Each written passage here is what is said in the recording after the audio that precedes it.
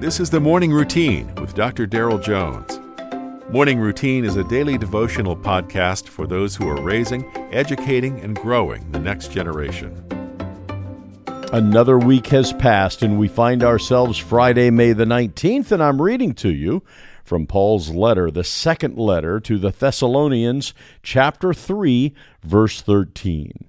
But as for you, brethren, do not grow weary in doing good. Life is hard. There's really no getting around it. Sin has corrupted everything. Life is full of difficulties, tough decisions, failures, and letdowns. God never promised us any kind of ease in this life. And frankly, there's no shortage of darkness in the world. The media makes sure to give us a steady stream of new worries. We dwell in a corrupt and broken world, and that can feel overwhelming at times.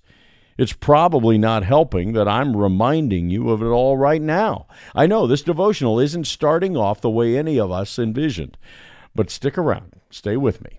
Our text today is short and sweet, but it serves a very simple reminder to not give up. Sometimes we seem to be working and working while seeing very little good coming from it. It can be disheartening. We may even come to a point of wanting to just quit.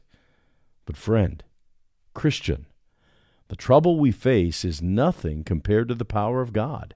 And as His son or daughter, He sees the struggle and desires that you continue to find your strength in Him. Allow Him to work and trust in His timing. Do not grow weary in waiting. What God has in store is well worth the wait.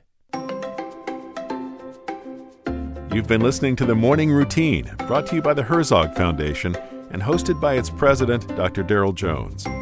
For more information, please visit herzogfoundation.com. To receive the Morning Routine as a daily email, sign up at morningroutinepodcast.com. See you in the morning.